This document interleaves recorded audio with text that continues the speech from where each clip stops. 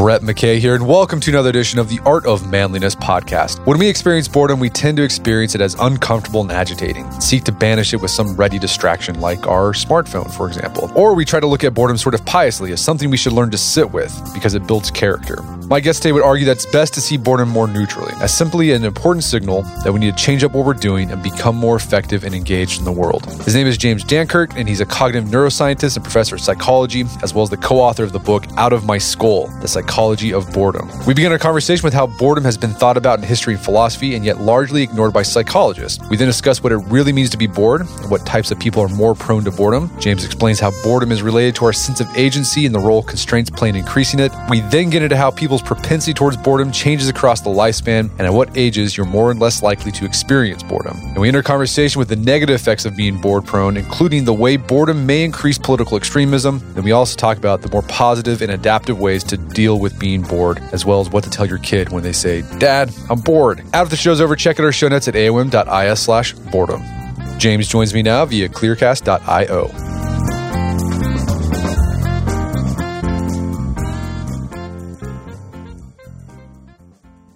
James Danckert, welcome to the show. Great to be here. So you are a psychologist and you are the co-author of a book called Out of My Skull, The Psychology of Boredom. What I think is interesting, boredom has been explored by philosophers, theologians, writers for millennia. Yet you note in the book, you and your co-author note that psychology has pretty much ignored it. They've written about it a bit, but hasn't really done a deep dive. Like, why do you think psychologists have ignored pretty much this ubiquitous human experience?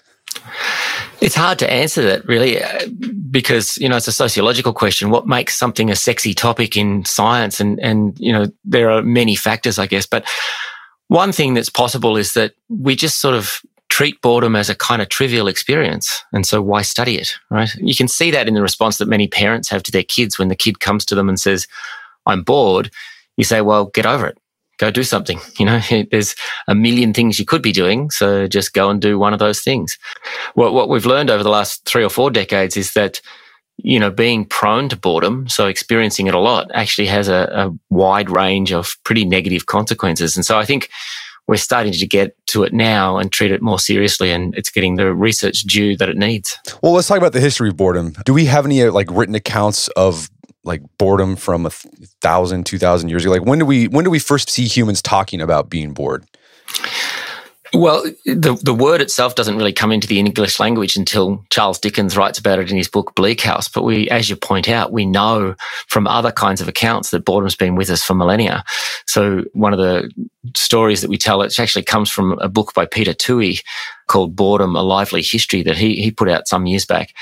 He did a dive into a Roman philosopher, Seneca, who, talks about day following night and night following day and everything being the same and monotonous and routine. And that at the end of all of that sort of monotony and routine, he feels nauseous. And, it doesn't take much of a stretch to suggest that that's a pretty good description of the outcome of monotony leading to boredom. And Toohey also sort of dug up a story of a Roman town that immortalized somebody who saved the entire town from boredom. So there's some sort of stone there that says, General such and such was a great guy because he saved us from our boredom. We have no idea how or what that meant, but at least it sort of highlights that, the experience has been with us for a long, long time. And we suggest also in the book that it's really something that's selected for in our evolutionary past, right? So you can demonstrate boredom in animals. And if animals can experience boredom, then it probably serves some sort of function and, was selected for a reason. And the other people you highlight in the book that really thought a lot about boredom, or what we call boredom, were monks. They called it was actually a sin. They called it acedia, right? Yeah, acedia. So it's sort of neglectfulness in your duties towards God, but not just a neglectfulness, sort of a neglectfulness with respect to, being sort of slothful and not really getting up and getting, into your duties and your your responsibilities to God.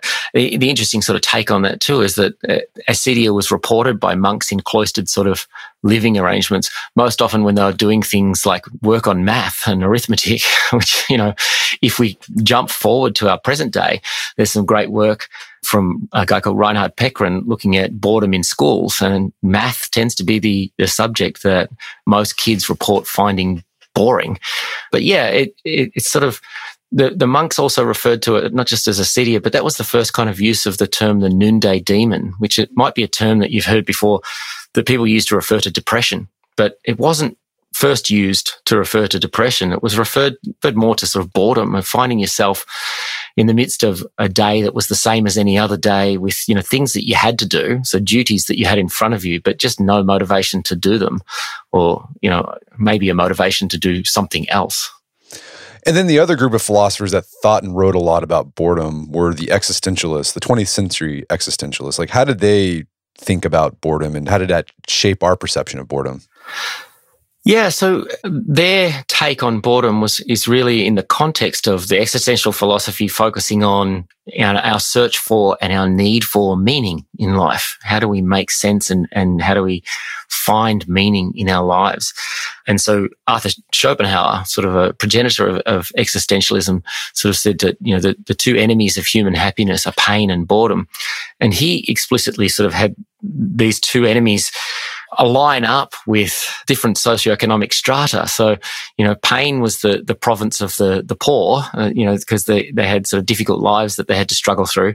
And boredom was the province of the rich. They had so much, available at their fingertips that, they sort of got bored with everything that they could do because nothing really seemed like it was, novel enough, I guess.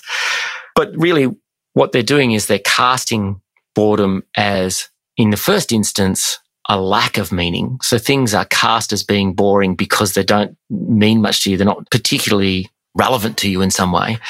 But then also that boredom is a sort of search for meaning. When you're bored, you don't sort of take it lying down. You start looking for ways in which you can overcome the boredom. And in their hands, that means finding something that is more meaningful in your life. Gotcha. Let's talk about, so we talked about what philosophers have been talking about boredom, but as a psychologist, how do you describe boredom? I think everyone knows what it feels like to be bored, but like how, as a psychologist, you have to make that very explicit. So how are you describing boredom? Psychologists often refer to a guy called William James, who's like the father of psychology. And the annoying thing about William James is that he rarely did any experiments, but he did a lot of writing and got a lot of things right in anyway, And he's got this quote that sort of starts, everybody knows what attention is. And then he goes on and describes what he thinks that means. But you could do the same thing as that you just did. Everybody knows what boredom is until you have to sort of buckle down and define it really tightly, right? So in the book, John and I describe boredom as an unmet desire to be engaged in something meaningful. So the uncomfortable feeling that you get when you want to be engaged in something meaningful, but you can't satisfy that desire. A quote from Leo Tolstoy captures it more succinctly. It sort of says that boredom is the desire for desires. You want something, but you don't want anything that's currently in front of you. You want something else, and you don't know what that something else might be. So, yeah, that's the best way that I can capture boredom. And how would you describe it? Is boredom an emotion, a feeling? How would you describe it, like in those terms? Yeah, so my co-author, John, who's a clinical psychologist by training, which is not what I am, I'm a cognitive neuroscientist, he would describe boredom as a feeling state. So he differentiates that from an emotion in this way, I think. When you're bored, you're sort of thinking about your own thinking. You're thinking about what's going on in your head. It is a very self-focused kind of feeling state where you're thinking, I want something, but I can't figure out what I want, and it feels uncomfortable, and I hate it, and I'm bored, and you keep sort of ruminating on those sorts of thoughts. So it has an affective component. It has an emotional component to it. That is that we feel it to be negative. It's uncomfortable. We don't like it. But as a feeling state, it's very directly focused on the thoughts that you're having and the desire that you have to find a goal to launch into. So it's probably a little bit more nuanced than it needs to be, but it's both an affective state and a sort of cognitive experience. And how would you differentiate boredom from apathy? Yeah, so we published a study a while ago where we statistically differentiated it, and that was really just based on what we sort of call, questionnaire studies, survey studies. So you can ask people to respond to an apathy questionnaire, a boredom questionnaire, and then statistically you can determine how much they overlap, and they don't. So apathy, but sort of more colloquially, sort of apathy is the absence of motivation. You don't actually care. I mean, that's the classic couch potato, right? You're lying around on the couch and you can't be bothered doing anything. The key thing that differentiates boredom from that is that you are bothered. You're motivated to do something. You just can't satisfy that motivation as easily as you'd like. So motivation is the thing that really differentiates those two experiences. So, okay, boredom is basically it's the desire for desire. Like you're not currently mentally engaged with whatever's in front of you. You want to be mentally engaged with something meaningful, but you can't figure out what it is. So it's sort of this conundrum. Like you want something, but you don't know what you want. Like why do we have that conundrum? Like why is it that even though cognitively we might know, like our kid might know, oh, I could go read a book. It's like, well, I don't want to do that. Like why do we have this conundrum you call the conundrum of boredom? I'd love to have a really clean and quick answer for you, but it's one of the things that is part of the ongoing research that we're doing on boredom is to try and figure out why is it that people, particularly people who are boredom prone, why is it that they fail to launch? They recognize the signal is telling them that they want something. So it's not that they don't understand that signal. It's like, yes, I want to be doing something and I want to be doing something meaningful. And it's also not that they can't see potential options. Like you raised the example of the bored child. Kid comes to you and says that they're bored. Most of us as parents will say, well, why don't you do this? Why don't you do that? And we give them all kinds of options, every one of which they dismiss because they've seen those options too. They know that those options are out there. They just don't want them right now. But that still begs the question of why. And so there's a number of possible options. One is that, perhaps people who are prone to boredom are just not willing to exert the effort needed to engage. And we have some data that we've collected recently that shows that might indeed be the case, that when you make people bored, they tend to take the easy option instead of the more challenging option, which is sort of self-defeating in some ways, because the easy option is also going to be the more boring option, right? It could be that people who are prone to boredom just don't recognize or see value in the same way as people who are not prone to boredom. So that is that, the things that are in front of them are sort of tarred with the same grey brush. They just don't really see them as being viable options of, they just don't seem to be rewarding enough. And I raise that in part because we've done some work in individuals who've suffered traumatic brain injuries, and they tend to report higher levels of boredom. And the part of the brain that's typically injured there is known as the orbitofrontal cortex, but it's important for representing value and reward. And so what I think is happening for those people who've suffered those brain injuries is that their threshold for what counts as enjoyable, pleasurable fun has been raised. And so now it's harder for them to engage and see value in things because of that raising of the threshold. And that could be true for people who are high in boredom proneness, regardless of whether or not they had a head injury. So there's at least those two options, and there's potentially lots more that might explain why people, when they're bored or the boredom prone individual, tend to fail to launch. But it's still an open question. So you've been mentioning throughout this conversation that some people are more boredom prone than others. So you talked about, a specific example, someone who has a brain injury, some part of the brain gets damaged where they can't measure reward or value as well. But there's other people who don't have a traumatic brain injury that are also more prone to boredom. Have we figured that out? Like what sort of personality types are more prone to boredom? There are a range of things that we know are associated with being prone to boredom. So one that we've looked at prominently is the capacity for self-control. So, and this is your ability to marshal your thoughts and your emotions and your actions in the pursuit of a goal. How well do you sort of put that goal in your headlights and go for it? And people who struggle with self-control tend to be more boredom prone. We've also known that people who are a little bit neurotic, so people who have higher levels of anxiety and concern for day-to-day life, they also tend to be a little bit more boredom prone. And when I mentioned earlier that, boredom is this self-focused experience where you kind of ruminate on your thoughts that you're having and you ruminate basically on your failure to engage. That's very similar to sort of ruminating on things that make you anxious as well. So it's perhaps not a surprise that those two things are related. There's a few other relations that I think are interesting, but they're not quite as prominent. So we know that a certain type of narcissism is associated with being boredom prone as well. We talk about two different kinds of narcissism, sort of overt narcissism, which is, the person that brags about how wonderful they are, and then covert narcissism. And covert narcissists are the people who think, the world is just failing to recognize their brilliance. If everything would be better if only people could see how wonderful I am. And those are the kind of people who are prone to boredom. The overt narcissist is not, because they think they're brilliant and they tell everybody they're brilliant and they don't feel boredom. But the covert narcissist does. So there's some associations like that we think are interesting. Also have shown that people who are low in self-esteem tend to be more boredom prone.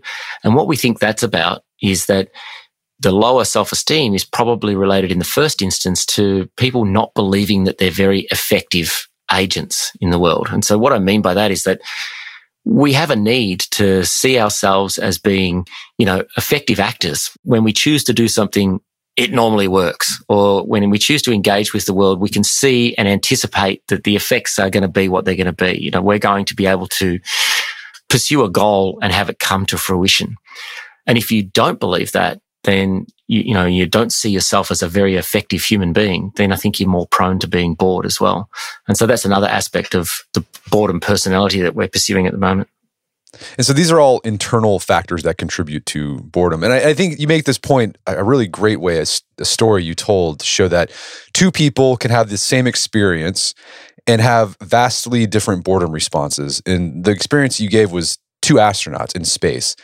And one astronaut, I think was a Russian, just talked about how bored he was. I think he was wasn't he in Skylab? He was there forever.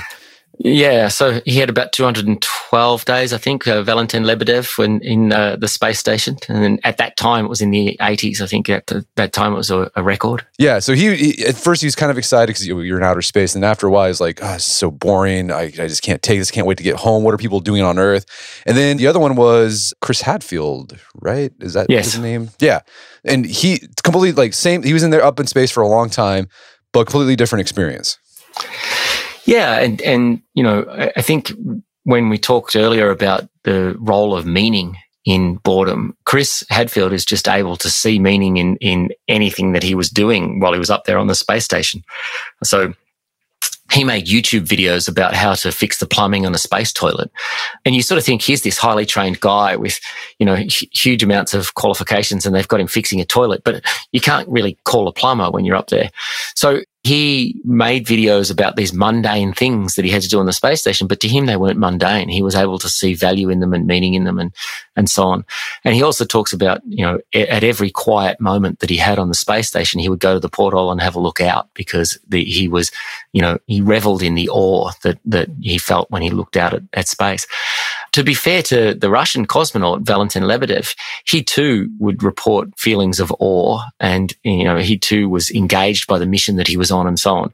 But he talked a lot about anxieties and a lot about boredom. And so something about the differences in their personalities and how they approached their jobs meant that they found the experience to be different. And one of the key things about Lebedev's story that I found interesting is that he often reported those feelings of anxiety and boredom in instances where he felt like he wasn't in control. So he talked a lot about, the ground control people doing these useless tests or getting them to do these useless tests because, he didn't see any value in them. And he talked at some point too about, being a slave to the instruments. We're not doing the work, the instruments are doing the work. And in both of those instances, what he's expressing is he's not the master of his own domain. He's not the person who's making the choices of what to do next. And that was what was causing him to feel a little bit bored.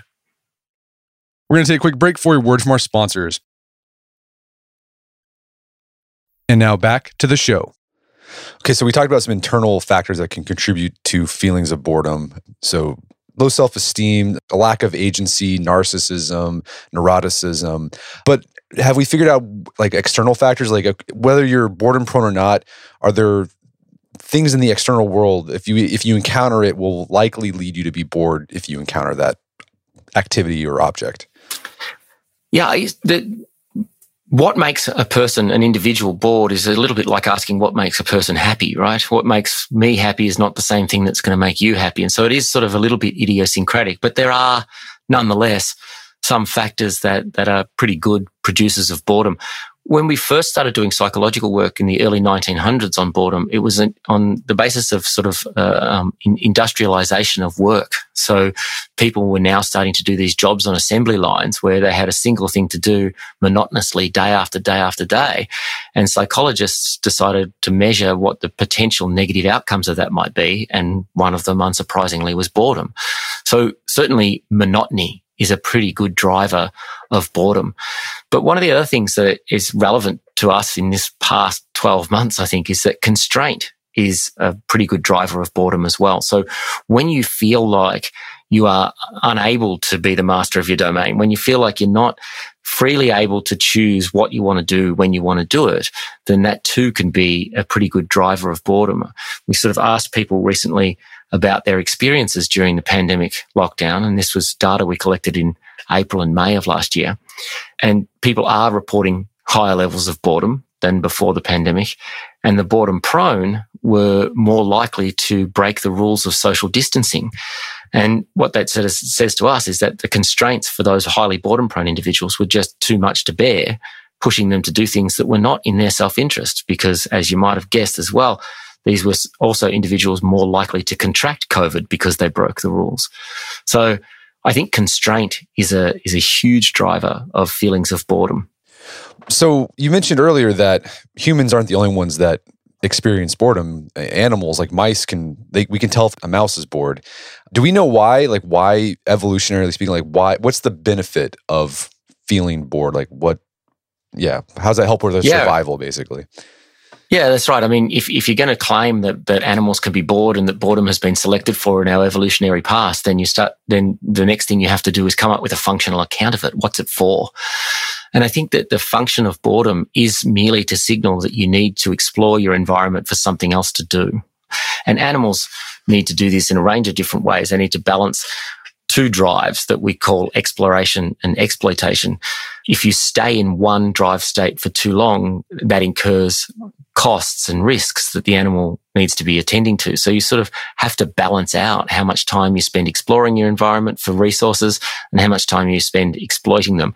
So the notion to think about an animal finding a berry bush and just standing in the one place for too long, eating berries from that bush, they get to exploit the resources, but they make themselves prone to predation as well, right? So they've got to constantly be on the lookout to balance out those two things. And for us then, boredom can signal that now is the time to change. Whatever it is that you're doing isn't satisfying in some way, and you need to explore your environment for something else that will satisfy. Or alternatively, you need to double down your efforts and stick out the task that you're doing and try and make it through. So that's the function from a human point of view. From an animal point of view, I think the function is really just to, manage that balance between exploration and exploitation. Well, I think it's interesting. One thing you note is that there's a theory out there that boredom drives creativity, right? You feel bored and you respond to that by doing something creative, something new, something novel. But when you guys actually did some research on this, you found that boredom actually didn't increase creativity that much, or it was marginal. Yeah, I think that this is a logic issue. It's a logic problem. I think, for people out there who are listening to this who have creative outlets, they'll understand that, to foster those creative outlets takes work. We have this notion, I think, in our society that creativity is just natural. Some people have it and some people don't. And because of that, we think not only is it natural, but it comes easy. Right. So, people who are really great on guitar, or, people who are fantastic artists, and you sort of think, wow, look at that stuff that they do that I can't do. That just must come naturally to them. And it's a lot of bunkum. It's crap. Anybody who has fostered a creative outlet will tell you they had to learn, they had to practice, they have to continue practicing, they have to continue doing their art, doing their creative process of whatever it is, right? So the problem of logic is that boredom won't make you creative. If you are creative in the first instance and you've developed those outlets, then you can turn to them when you're bored. But you can't hope that boredom will make you creative. And creativity is a very difficult thing, notoriously difficult thing to measure anyway. And so the studies that have been done to measure it are rife with problems. And to my knowledge, there's nothing that's been done really that would convince me that if I put you into a bored state, if I make you feel bored right now, that somehow you'll be more creative. If you have that as an outlet, I play guitar myself. And so sometimes when I'm bored, I'll go to that. And it works, but I've been playing guitar since I was 12. Being bored didn't make me a better guitarist, right? Another interesting thing you note throughout the book is that just as everyone has their different ways that they get bored or not bored, it's idiosyncratic in that way. But even in a single person, what makes you bored or not bored can change. Like boredom actually changes throughout the life cycle. Can you walk us through the research that you've guys uncovered there? Yeah, so boredom does change over the lifespan. We would like a lot more work to be done in younger people, right? So we have a little bit of data in young people, but not much. What we do have shows that boredom tends to rise in the teenage years. And what I think is happening there is that, as you get into those teenage years, you're starting to develop the skills of adulthood, but you haven't quite got there yet. And you're also in a situation of constraint. Your parents constrain what you can do. Your teachers constrain what you can do. Society constrains what you can do. And so the teenager is seeing themselves developing skills they didn't have before, but not able to deploy them. And so boredom becomes a big issue. There's also a notion that in teens, leisure boredom is a problem. Having too much time on their hands, the proverbial sort of idle hands being the devil's playground. And so, boredom is sort of rising in those early to mid teenage years. We then find that boredom starts to drop in the late teenage, early 20s years. And that gets back to that part of the brain that I was talking about, the frontal cortex. Your brain doesn't fully mature until your early 20s, so early to mid 20s. And the last part of the brain to fully mature is that frontal cortex, which is important for all of our most sophisticated skills. It's important for abstract reasoning, for decision making, for, the ability to control impulses. All this kind of stuff depends on that frontal part of your brain. And so as that part becomes fully mature, we start to see increases in self-control and decreases in boredom. And then that decrease in boredom continues into your 30s, 40s, and 50s. The interesting thing about that, though, is there was a study by Chin and colleagues where they collected an enormous amount of data from across America, sort of diary data in a sense. They had people, alerted on their phones to say, how you're feeling right now, how bored are you, over a course of about 2 weeks. And even though boredom diminishes into your 30s, 40s, and 50s, it's still prevalent. It's still one of the top 10 emotions reported over a 2-week period. And so it's not like it disappears and goes away forever. One of the reasons why it probably diminishes is that we all gain a suite of responsibilities as we hit those decades. We're raising families, pursuing careers, paying mortgages, these kinds of things that just don't leave as much time for being bored. And then we find that, and there's a range of studies that have shown that boredom starts to rise again in our sort of 6th, 7th, and 8th decades. And the primary factor there is social networks and social supports. So in the elderly who have strong social supports, boredom doesn't tend to be a problem. But for the elderly who are, more isolated, and they tend to report elevated levels of loneliness, as you might expect, and elevated boredom, probably as a consequence of that loneliness and that lack of social support. So we have been talking about what causes boredom, what boredom feels like. What has the research said about the effects of boredom? Particularly, I think when we think of being bored, we think of negative consequences, like idle hands do the devil's work, like you said. Has the research borne that out? Like, are there negative consequences to feeling bored? Yeah, so I should make a distinction here between in-the-moment feelings of boredom, so the state of boredom, which John and I claim in the book is, it's neither good nor bad. It's just a signal, right? How you respond to it is really up to you. And you can respond in good ways. You can respond with creative outlets, for example. And so we distinguish between those in-the-moment feelings of boredom and the individual trait propensity to experience boredom. So we call that boredom prone, right? And we've talked a little bit already about what that personality might be. There are no positive associations with being boredom prone. It's all a fairly bleak sort of picture. So people who are boredom prone tend to have, other mental health problems, higher rates of depression and anxiety, even things like higher rates of hostility, which, is just an externally directed hostility. The world is not enough for me, and that kind of leads to that sort of hostile response to everything. We know also that being prone to boredom is associated with elevated drug and alcohol use. There's some association between being boredom prone and problem gambling. And there's some really great work coming out of a lab by a guy called John Alhai at the University of Toledo. And there's a few labs in China that are doing the same sort of work, looking at boredom and our relationship to our smartphones. And what they find is that for some people, and you don't want to catastrophize this, the some people is about 4 to 6%, depending on the study you look at. But for some people, their relationship to their smartphone and social media becomes a very addictive relationship as a function of being boredom prone. They're sort of turning to their phones and turning to social media when they're bored as a kind of pacifier for boredom. And then it starts to have many of the features of addiction. So they keep ramping up their use of their smartphone, like you might ramp up the use of a drug if you become addicted to it. They report feelings of anxiety and distress when they're not with their phone, if their phone is not on. But, so that those two things start to are very characteristic of an addictive relationship to something. So, yeah, there's not a lot of positive news for being a boredom-prone individual. So you mentioned, there's typically like maladaptive responses. What would be like an adaptive response to boredom, right? So that if you feel that moment boredom, that in the moment feeling of boredom, what would be like an adaptive response to that where it'd actually make you better in the long term? Ultimately, I think there's two potential adaptive responses, or two classes at least. And so one of them is what we'd sort of call reframing. And that is just to say, okay, think a little bit about, why do I think this particular experience I'm having right now, why do I think it's boring? What is it about it that's boring? And then see if you can reframe it. Turn it into something that's not boring. The best example I can come up with for that is, again, to return to assembly line work. There are, most of us, if we think about assembly line work, particularly if we have never done it before, we would think it'd be pretty boring. You get different kinds of widgets passing you on an assembly line, and you do the same action to them, over and over and over and over and over again. But some assembly line workers report that they just use ways to reframe it to make it a sort of personal challenge. So they say to themselves, all right, I'll see if I can better my last hour's performance, or if I can better my personal best for the week. And so now the task is not boring because it's a personal challenge. It's been imbued with some sort of meaning.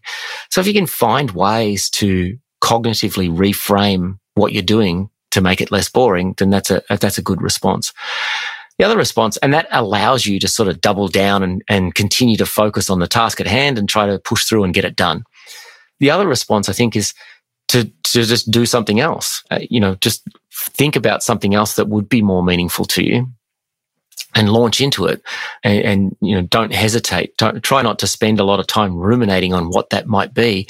And also in that context, we've talked a little bit about meaning, and that boredom arises when you're lacking meaning and you start seeking meaning. I think that sometimes pushes us to look for something grand to engage in, some big project, something that somehow we think is important to the world. I don't think that that's useful. So, you could launch into something that, on the face of it seems trivial, but it's not trivial to you. And so, that can alleviate your boredom. My example on that front is that pretty early on in the COVID-19 pandemic, I found myself a little bit bored. So I decided I was going to make a cake that I used to make when I was a kid with my mum. So I called her up, I got the recipe, I baked the cake. There's nothing grand about that. There's nothing, really particularly meaningful to anybody else, but it was something that in that moment was meaningful to me. Now that isn't going to work every single day, right? Or every single time that you're bored. But, finding things like that are doable, practical, that have outcomes at the end that you can see, you can see the fruits of your labor. I think those are good approaches to being bored. The last thing, I guess, if I was to think of a third thing, I don't know.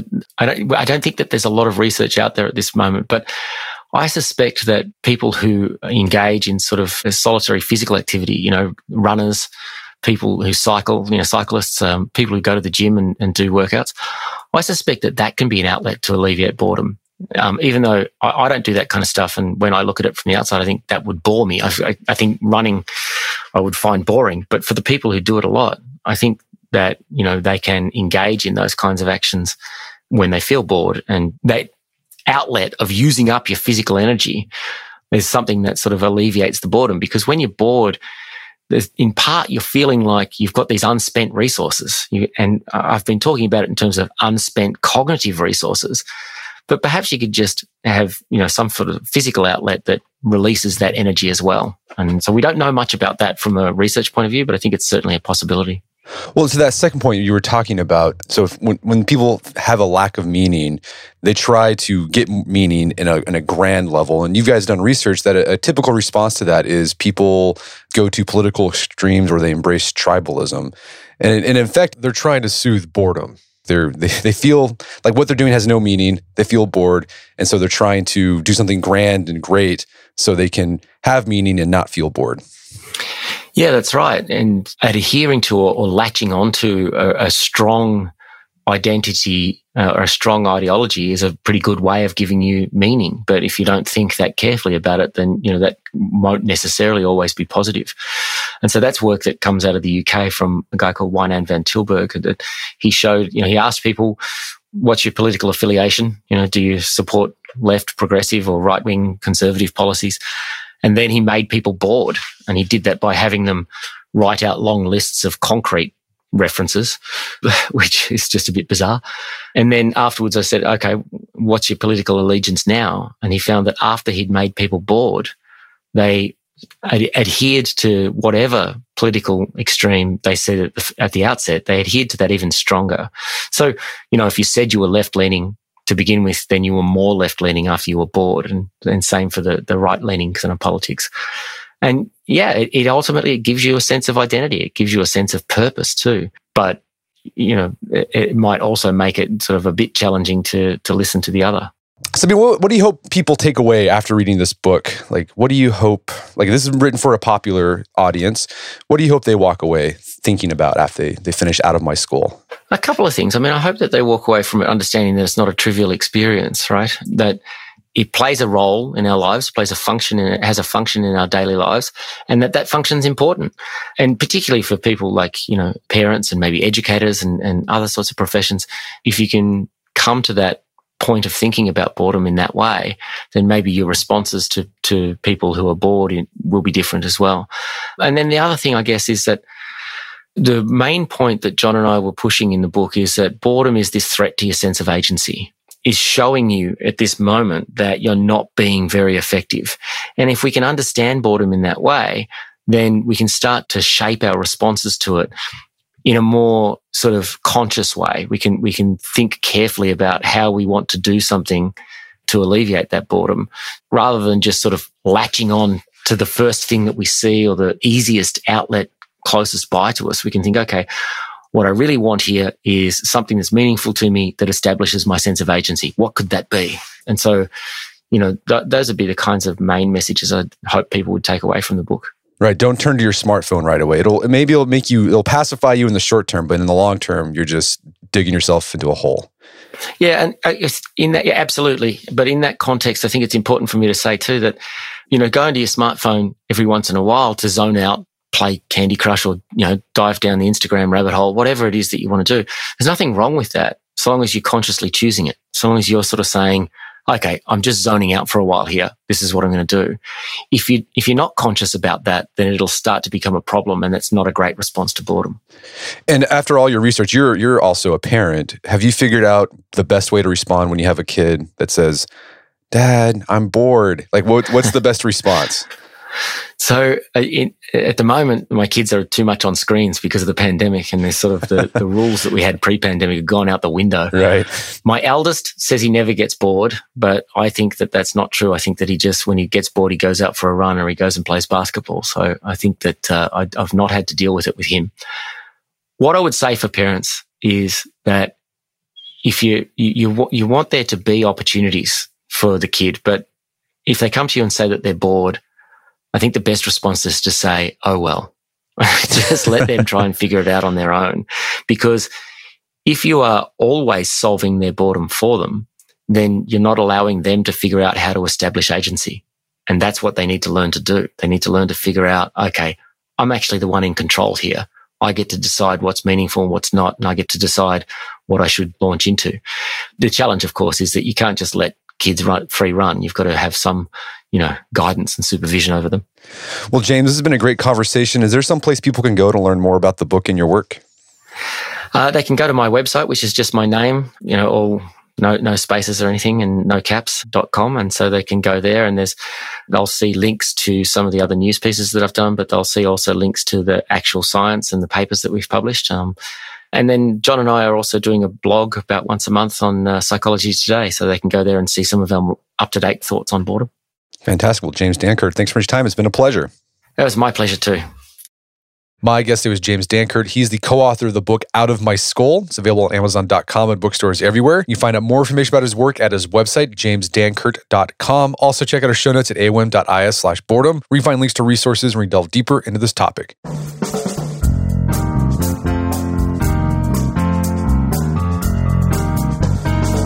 Well, that wraps up another edition of the AOM podcast. Check out our website at artofmanliness.com, where you can find our podcast archives, as well as thousands of articles written over the years. And if you'd like to enjoy ad-free episodes of the AOM podcast, you can do so on Stitcher Premium. Head over to stitcherpremium.com, sign up, use code manliness at checkout for a free month trial. Once you're signed up, download the Stitcher app on Android or iOS, and you can start enjoying ad-free episodes of the AOM podcast. And if you haven't done so already, I'd appreciate if you take 1 minute to give us a review on Apple Podcasts or Stitcher. It helps out a lot. And if you've done that already, thank you. Please consider sharing the show with a friend or family member who you would think we get something out of it. As always, thank you for the continued support. Until next time, this is Brett McKay, reminding you all to listen to the AOM podcast, but put what you've heard into action.